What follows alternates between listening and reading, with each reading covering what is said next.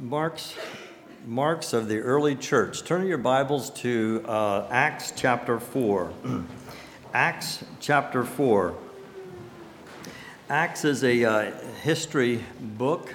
It's actually a divine history book that we have in the Bible. It's a transition from the Gospels to the Epistles. And when we see the churches that Paul started, it helps us to understand when we get to the epistles how the letters that were written to the church. And one of the most important things that stands out in Acts chapter 2 and the whole book of Acts is the coming of the Holy Spirit.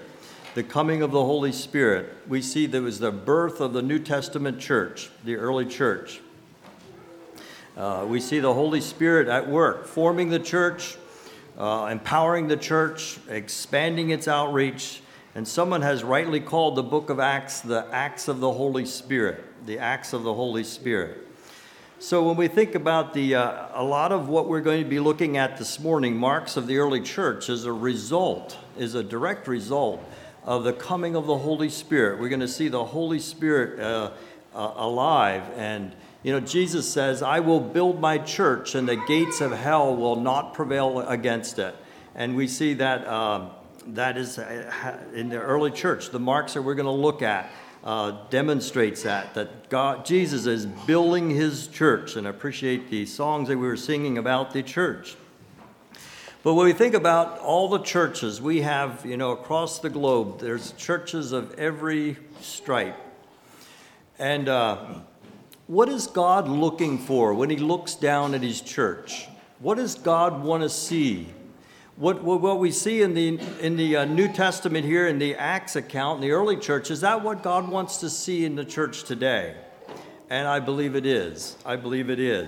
And I believe he does see that today. And we want to pull out 6 different marks of the early church, and we want to expand on these ideas. Now, this is not limited to these 6 that I have down here. Actually, there's more. But what I did is I chose the ones that the Bible calls great. Actually, in each of the Bible verses that we're going to look at, they're called great. And these are marks that God calls great. So we want to look at it. Great power, great grace, great fear, great persecution, great joy, and a great number believe. These are marks of a spiritual church, Now, when we think about the Acts chapter 4, if you're there in your Bible, I have the verses up here. This is our first 2 points, great power and great grace. When we look at the setting here, is just after Pentecost, and Peter had healed the lame man, and he was in trouble with the authorities because of healing the lame man, and they said they'll let him go if they don't speak or teach about Jesus. And they said in verse 20 and 19 and 20 there that, they can't help but to talk about what they've seen and heard. So in other words, they weren't going to shut up. And they had this long prayer meeting after that account in chapter 4 and verse 23 to 31. Just ahead of this is all a prayer meeting. And they're praying. They're praying for courage from God in prayer. They're praying for boldness to speak the truth. They're praying that they would be filled with the Holy Spirit and preach with boldness. And this verse comes right after that setting. I'm going to start reading at verse 31. It says, and when they had prayed, and there's another mark of the New Testament, the early church. That would be another tremendous mark. And when they had prayed, the place that they were assembled was shaken, and they were all filled with the Holy Ghost, and they spake the word of God with boldness. And the multitude of them that believed were of one heart and of one soul. And I believe there's another mark, unity. And neither said any of them that had aught of the things which he possessed, which was his own, but they had all things in common. There's another mark when we think about their attitude towards possessions. Then in verse 33 it says, "And with great power gave the apostles witness of the resurrection of the Lord Jesus Christ, and great grace was upon them all." And there we have our first two points, the great power we want to look at, great power. Now this power is dunamis, that's the Greek word, and it simply means strength or power or ability. It's what it means, strength, power, and ability. It's translated a lot of different ways. From the Greek to the English, we see power as many times. Wonderful works, same word. Mighty works, miracles, virtue. When Jesus says virtue left him, same Greek word. In Revelation, we talk about the mighty and being and strength. And we see that the root words that our English word dynamite comes from this word. An English word dynamic comes from this word. So it's power. We understand what power is. But this is more than power. This is a miraculous power. This is miraculous power. It's marvelous power. It's moral power. It's power to live the Christian life. It's power to live above sin. It's power to preach the gospel with boldness. Jesus said, and this is the last verse in red in my Bible. This is Jesus' last verse. And Jesus said, "You shall receive power after the Holy Ghost is come, and you shall be witnesses unto me both in Jerusalem and all Judea and Samaria and the othermost parts of the earth." Jesus said, "You shall receive power." And this is this word, dunamis. You shall receive power. Power to live the Christian life. Power to be bold in speaking his word, speaking the truth in love. Now today we have a contrast verse in 2 Timothy. And this is also has the same word dunamis. This is the same word dunamis when it says there will be in the last days perilous times. Professing Christians will have a form of godliness but with no power. And that's the same word dunamis. It says, "For this also in the last days perilous times shall come. Men shall be lovers of their own selves, covetous, boasters, proud, blasphemers, disobedient to parents, unthankful, unholy, without natural affection, truce breakers, false accusers, incontinent, fierce, despisers of those that are good, traitors, heady, high-minded, lovers of pleasure more than lovers of God, having a form of godliness but denying the power thereof. From such turn away." Here we see the contrast. Christians that will have a form of godliness, but with no power. And that's not what Jesus wants. Jesus wants us to, he says, "I will give you power." And we ask the question, why? Why do they have no power? And I believe the answer is right here, and I have it underlined there. Men shall be lovers of their own selves. And then it gives 16 different characteristics of selfish living.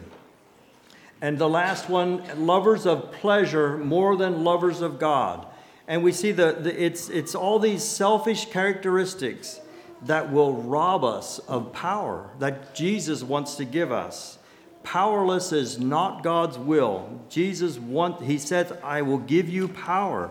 I will give you power after that which the Holy Ghost has come." And the Holy Spirit came.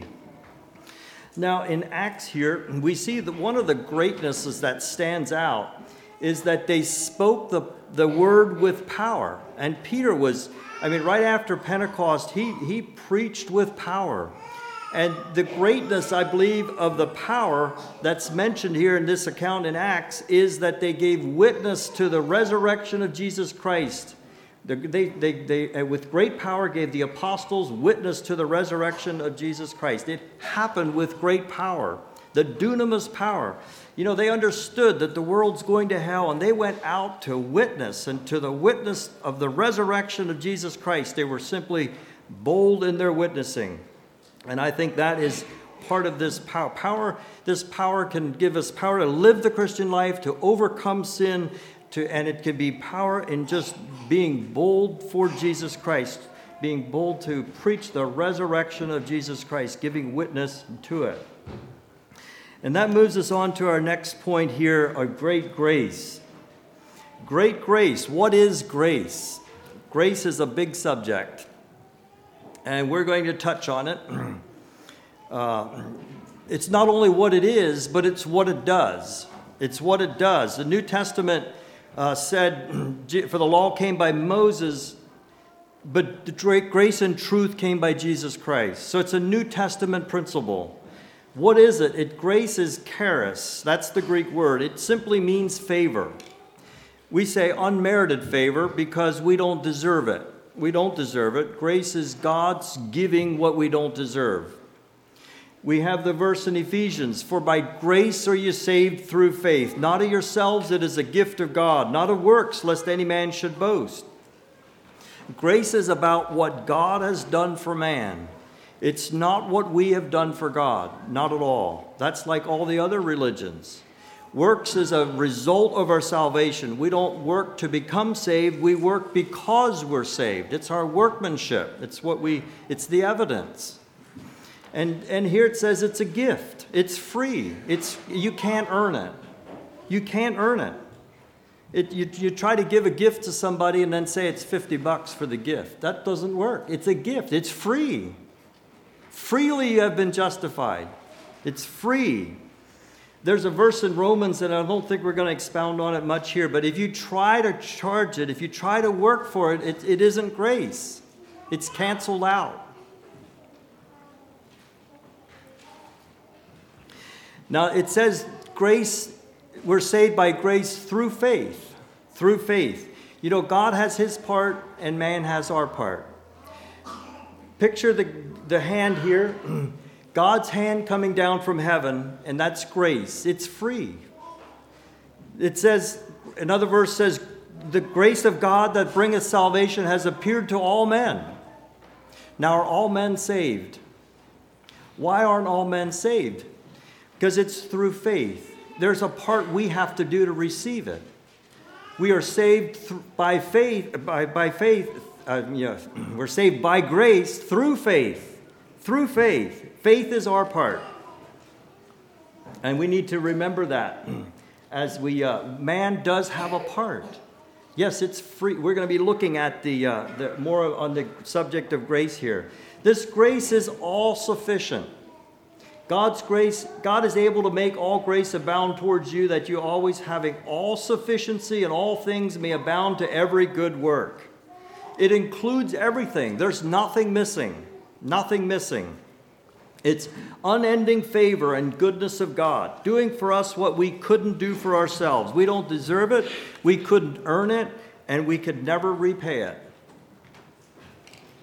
And there's just a lot of verses we could look at. The God of all grace, who hath called us unto his eternal glory by Jesus Christ, after that you have suffered a while, make you perfect, establish, strengthen, and settle you.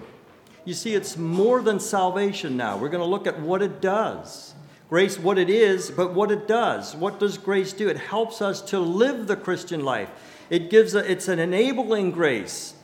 And this verse says, I have it underlined, it'll make you perfect. The grace, the God of all grace, will make you perfect. It's the progress. It's not just a theological term, but it to show us how that we're saved, but it's something we experience. Grace is something we experience. Another verse in Titus, for the grace of God that bringeth salvation hath appeared to all men, teaching us that denying ungodliness and worldly lust, we should live soberly, righteously, and godly in this present world, looking for that blessed hope and the glorious appearing of our great God and our Savior Jesus Christ. Again, here we see that we're saved. By grace we're saved. The grace of God hath appeared to all men. But here we see it goes farther.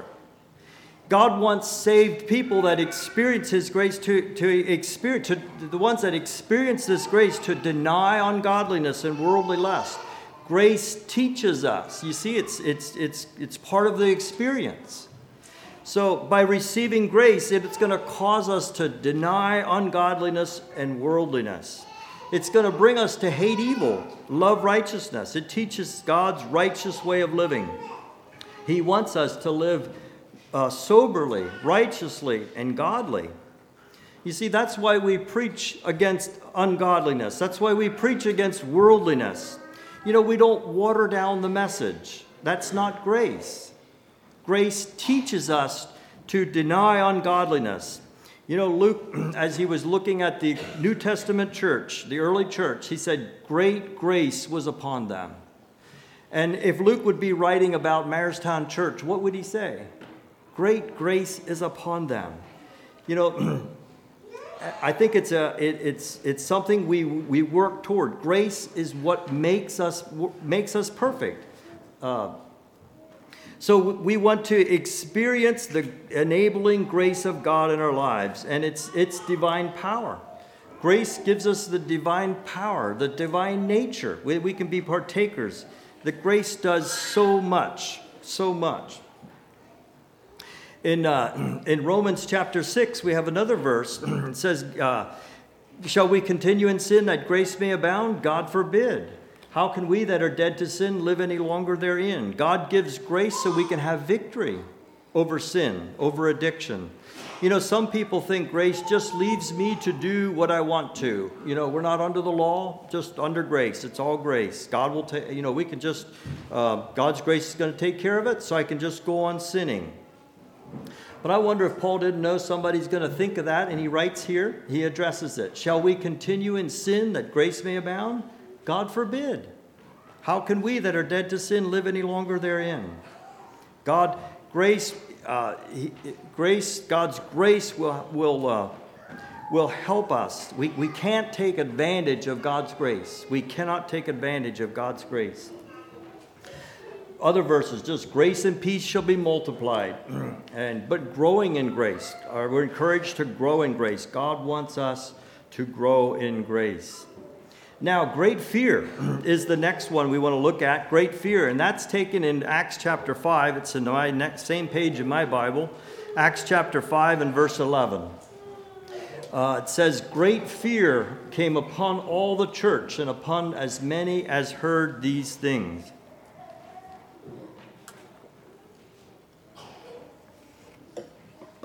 Now, this story here, this verse comes right after the story of Ananias and Sapphira. A very familiar story. We know the people were selling property and they were giving the money to the church, and it was a good thing. Ananias and Sapphira, they did the same thing, except they decided they're only going to give a portion of the money. And that wasn't the problem. The problem was more that they pretended they were given the whole amount. They wanted everybody to believe that what they were giving everything, and actually they weren't. And Peter called it out here, and he said about lying, that he was lying to the Holy Ghost. And we know the account how Ananias fell over dead, and they went out and buried him. And Sapphira, his wife, came in 3 hours later and didn't know what happened, and the same thing happened to her. And they went out and buried her. And it says, right after that account, it says, great fear came upon the church, and as many as heard these things. Great fear came upon them. It was like the Old Testament, the immediate judgment. In the Old Testament, the law required capital punishment for different things, for murder, for rape, and for a rebellious son, and the list goes on. But in the Old Testament, the law of God taught the fear of God. It was teaching them to fear God. It was all about fearing God. They didn't know about the grace of God in the Old Testament. It was about fearing Him. In the New Testament, we have grace. It's about grace, but we still have to fear the Lord. Fear the Lord. The New Testament is full of verses that talk about we need to fear the Lord. And the fear of the Lord comes first, and then grace comes second. Proverbs says the fear of the Lord is the beginning of knowledge, but fools despise wisdom and instruction. See, if we learn the fear of God first, and then we can appreciate God's grace.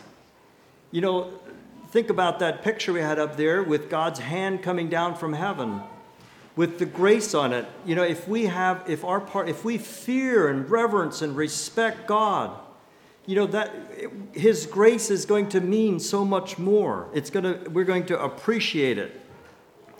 If if it's all grace and no fear of the Lord, it's going to lead to a casualness and a carelessness.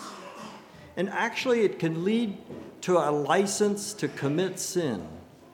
Paul addressed that when he said lasciviousness is a license to commit sin. It's cheapening grace to a place where it's just taken for granted. Like the verse we looked about, shall we continue in sin that grace may abound? God said, God forbid. How can we that are dead to sin live any longer therein? The idea that God is so loving that he won't punish anyone for anything is part of this cheap, false grace. A verse in Romans that talks about the goodness and the severity of God. You see, God has a goodness side and he has a severity side. He's holy. He's a God of love and he's also holy. You see, if all we see is the kindness and the goodness of God and not his severity, we're not seeing the full picture. God is love, he is, but he's also a God of wrath. God is kind, that's true, and he's also very strict. You know, the same God that made heaven made hell. So we see the fear of God and the grace of God are tied together. I want us to help us to see that picture. If we have the fear of God, when the fear of God and the grace of God come together, I think reverence for God is a central component to the true grace of God.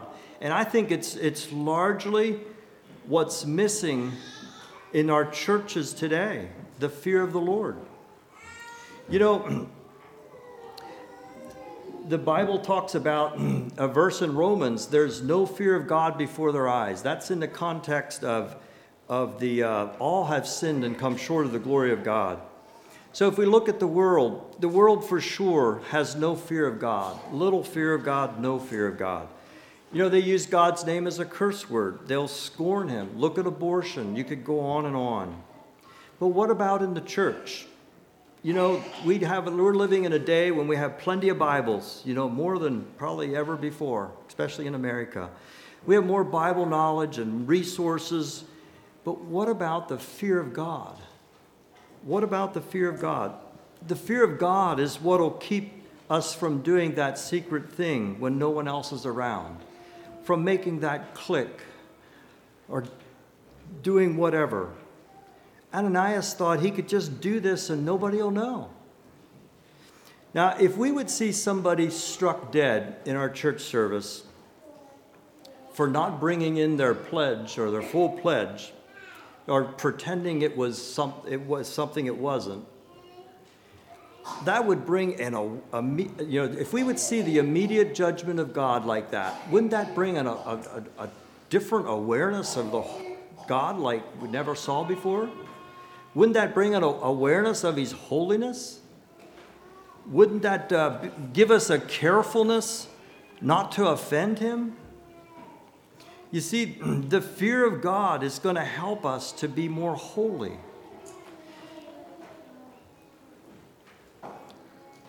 The fear of God is going to help us, having these promises, dearly beloved, let us cleanse ourselves from all filthiness of the flesh and spirit, perfecting holiness in the fear of God. You see, the fear of God will perfect holiness. That's having a proper fear of God and having a proper reverence and respect and awe is going to bring us to more of a carefulness to not offend him, bring more holiness about in our lives. The verse I talked about earlier, that the law came by Moses and grace and truth came by Jesus Christ. So now in the New Testament, if we're living under the New Testament, we're living under grace. So should our lives be more holy than the Old Testament saints had under the law? And is this happening today? Do we have a sense of more holiness about us today than in the Old Testament? Since Jesus brought us grace, and we can ask, why not? Why or why not? And then we'll look at this picture again. Well, let's think about this. Is God's grace handing down from heaven? And let's think about man's part here, and that we're fearing him. We're fearing him. We have a reverence and a holy awe of who he is. So is God's grace lacking? Is God's grace lacking at all? And the answer is no. God's grace has appeared to all men. It's not lacking at all. I think the lacking comes in our fearing God. The fearing God comes first. A proper fear is going to perfect holiness. Perfect holiness. So how can we cultivate a more fear of God in our lives? How can we bring about more holy respect for who God is? And I believe it's simply by the Word of God. If we have a high regard for the Word of God, David says, I love thy law, I meditate in it day and night. That's where God reveals himself to us. And so we see the fear of God and the grace of God coupled together. And that gives power. So we have when you have a church, the early church here, I believe they were living in the fear of God. It says they had great fear. And they experienced great grace. And they were preaching the gospel with great power. And that leads into the next point. They had persecution. They had persecution. The Bible says in Acts chapter 8, turn a couple pages back there, in Acts chapter 8, there was a great persecution among the church. A great persecution. And the Bible says in 2 Timothy that all who live godly in Christ Jesus shall suffer persecution. It says all. It doesn't say some. And it says shall. It doesn't say may. So they suffered persecution. And today, all we have to do to avoid persecution is say that Allah and Jesus will get you the same way to God. All they had to say is that Judaism is the same as Christianity, and they could have avoided all their persecution. To avoid persecution, all we have to do is water down the message so we don't offend. How did the professing church get to the place of condoning sodomy? Or even take it a step further, how did the Mennonite church get to the place of ordaining a sodomite in the pulpit? I believe that they ran some yellow lights and red lights, or they didn't take a stand on something else before. Maybe it was divorce and remarriage. Maybe it was, the idea is they went along with the sin of the day. And if we want to avoid persecution, we can go along with the sin of the day. We're talking about persecution. Someone said when gay marriages became legal, that meant persecution for the church. In Texas, there's a mayor that's openly a sodomite. And apparently pastors in that town were speaking out against it. And there are 5 pastors that had their sermons subpoenaed, emails, and their text messages. They were trying to prosecute for hate speech. I don't think it happened. But, to speak out against sodomy doesn't mean that we hate the person. If we speak out against stealing, does that mean we hate the robber? No, we hate the sin. So why is it that you won't get accused for speaking out against stealing, but when you speak out against sodomy, it's hate speech? We're not haters. They hate the Word of God. They hate the Jesus of the Bible that speaks out against their sin. Jesus came, it says, Jesus came in John 3, and this is the condemnation, that light has come into the world, and men loved darkness rather than light, because their deeds were evil. Jesus came to expose the darkness of evil, the dark deeds of evil. Jesus came to expose that. In 1 John it says, for this purpose the Son of Man was manifest, that he might destroy the works of the devil. You see, Jesus just when he came as light and just ripped open the mask off of sin. And people don't like it. People don't like Jesus of the Bible. You know, people love the baby Jesus. We came through Christmas time and everybody celebrates Christmas. People like the Jesus that is going to make them healthy and wealthy. You know, like they like the idea of Jesus healing the sick and healing the sick and feeding the hungry. But they hate the Jesus that reveals their deeds of darkness. They hate the Jesus. Jesus is light. We're talking about persecution. To avoid persecution, all we have to do is preach just the goodness of God, not his severity. Jesus said, if they persecuted me, they're going to persecute you. You see, the messenger of Jesus will be persecuted. It's almost like it's saying it's a guarantee, especially in a country that's going atheist. You know, we're salt. Salt irritates, right? Salt stings. What do the years ahead of us hold? What do the years ahead, when it comes to the way our country is going, how do we prepare for persecution? Someone has said, well, I don't know if we can.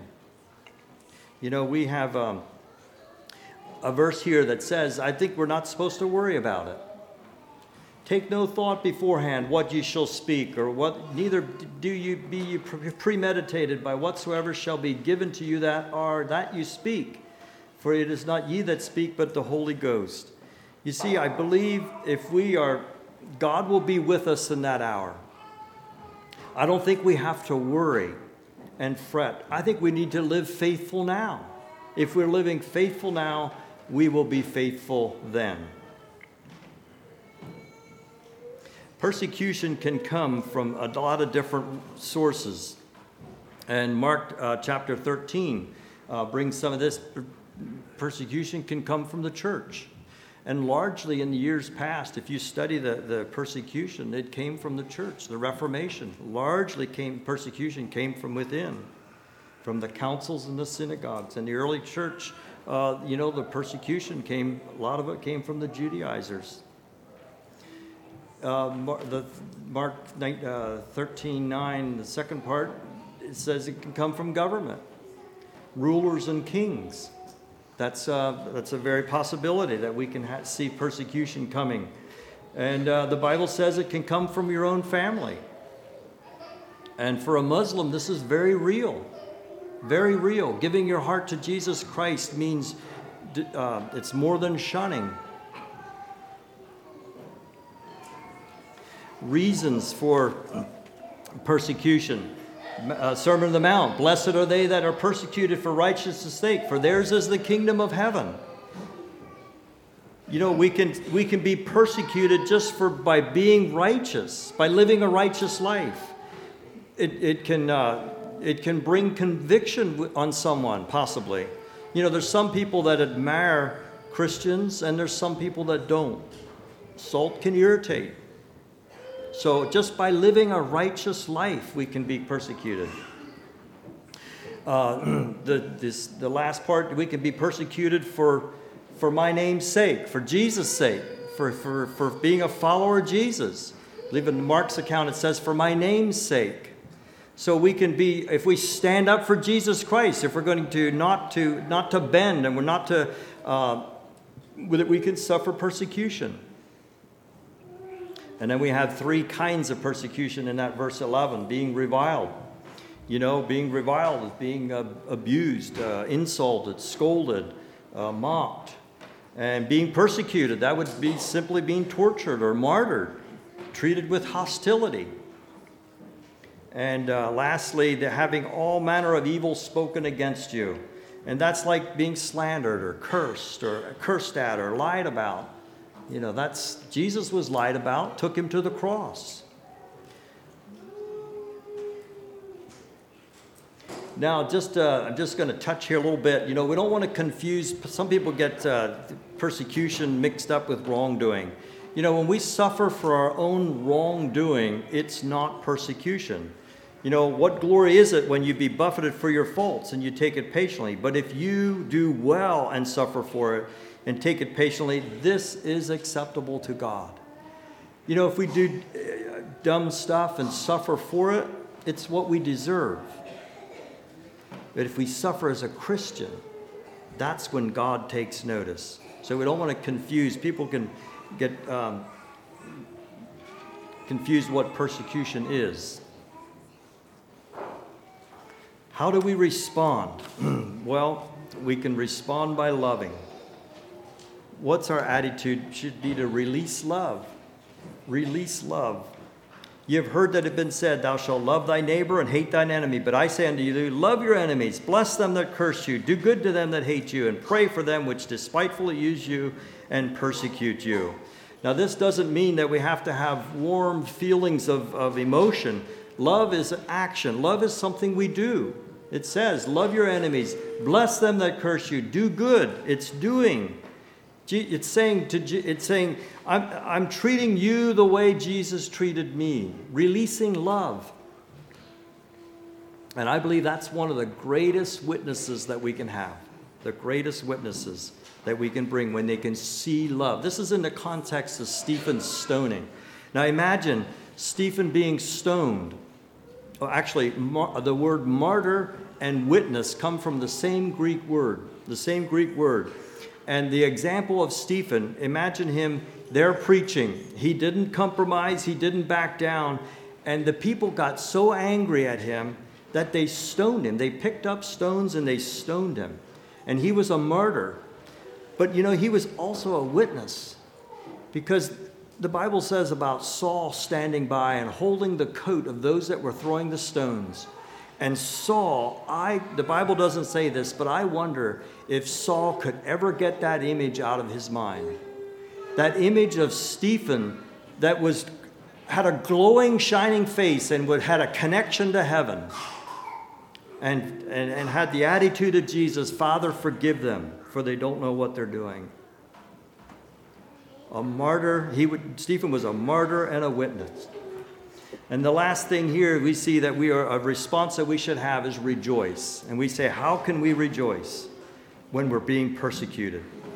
Rejoice and be exceedingly glad, for great is your reward in heaven, for so persecuted the prophets which were before you. Why should we rejoice? Well, I believe it's evidence of living a godly life in Christ Jesus. Great is your reward in heaven. And there it brings us to our last, the next point, great joy. Great joy. Great joy. It's mentioned twice in Acts 8 and Acts 15:2, that there was great joy in the city and they caused great joy upon all the believers, even though they were being persecuted. Even though they were being persecuted. In Acts chapter 5, the account right after Ananias and Sapphira, when they were again in prison and they were beaten, and the verse is up here, and it says they were rejoicing that they could be counted worthy to suffer for his name. That was the early church. They were in prison and they were beaten and they left rejoicing, counting it worthy that they could suffer for his name. Counting it worthy.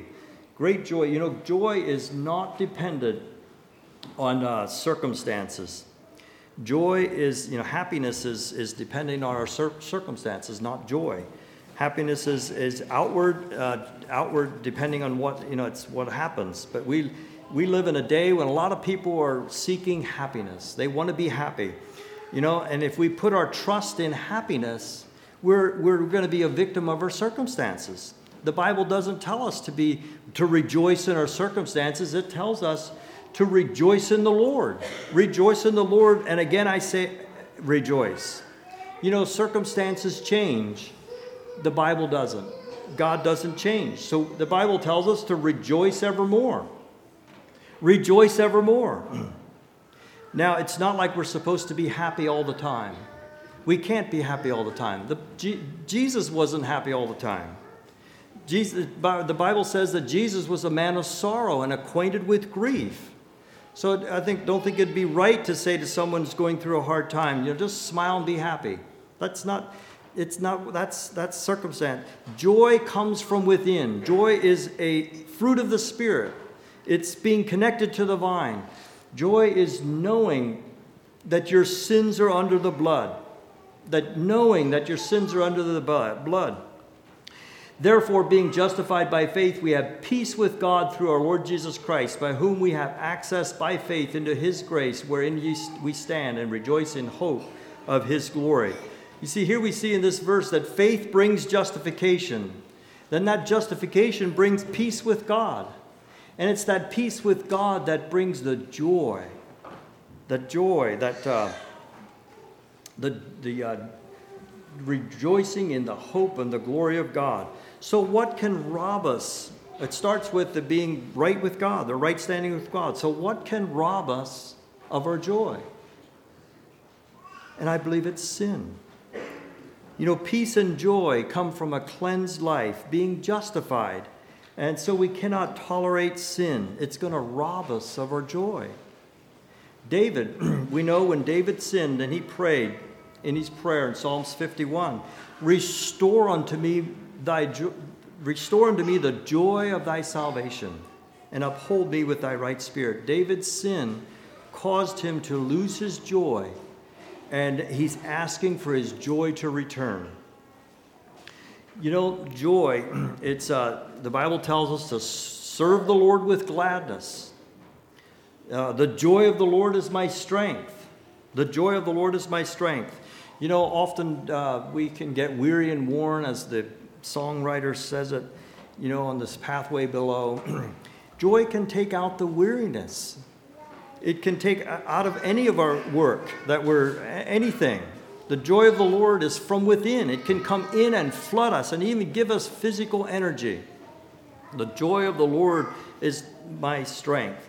The early church was living with great joy, and I believe it was because of the great fear that they had for the Lord. They experienced great grace, and they were preaching with great power, and that produced this joy, even if they were persecuted. Even if they were persecuted. They rejoiced that they were counted worthy to suffer for his name. So there it was, the great joy. It came from the great fear that they experienced that great grace, and they preached with great power, and they had great joy, even though they were persecuted. And the result was that a great number believed. A great number believed. They had they preached with power, and there was response. The gospel message, there was response to the gospel message, and souls were saved. Souls were saved. We see right after Pentecost, 3,000 souls were saved. And there the Lord added to his church daily as they should be saved. There was salvation. There was souls being saved. The persecution did not stop them. Someone has said that persecution is the seed of the church. And if you go back to the Anabaptists, back in the time of the Reformation, they could not put out, and they tried hard, but they could not put out the movement, the Anabaptist movement during the Reformation. Persecution, the more they persecuted them, the more they grew, and the more they spread. And today, so the result in the early church was that souls were being saved. And today, souls are being saved. The gospel message never changed. We have the same message today, the same Jesus, the same message. And today, souls are being saved. I saw in the just this last week news. The Iranians are turning to Jesus. There's souls being saved around the world. So let's be involved. I believe that is God's heartbeat. You know, God wants the church to glorify him, ultimately to bring glory to his name. But I believe the heartbeat of God is that souls would be saved, that all would come to repentance. So when we think about these marks of the early church, you know, all of these marks, the great fear, that produced great, that coupled with the great grace, that with great fear, great grace, and great anyway, all the marks of the church, the early church. You know, when we think about God in heaven, he is a great God, right? And we have a great Bible, we have a great salvation, we have a great hope, and we have a great home in heaven. What kind of Christian do I want to be for him? I think these marks here all reference a great Christian. And, you know, largely when we think about these points, the great fear and the great grace and the great power and the great joy, are largely his work. Largely his work. Yes, fearing God is our part. Fearing God. If we fear him, the rest is God's work. The grace is from him. The power is from him. The joy is from him. Yeah, we might suffer persecution, but his grace will be there for us. And so, ultimately, souls being saved is God's work. God's work. It's not our work. We can't save anyone. We can be a witness, but we can't save anyone. Let's be on fire for our great God. Let's pray. Father in heaven, we thank you for your goodness and love. Thank you for the example of the early church. And Lord, as we think about you looking down from heaven and saying, what do you want the church to look like today? Am I that? And we realize that individuals are made up the church. And I can ask myself, what kind of individual am I in this church? Do I have these marks in my life? Am I involved in the Great Commission like you want us to be? Father, forgive us where we fail. Help us to be a bright and shining light for you. We pray this in the worthy name of Jesus. Amen.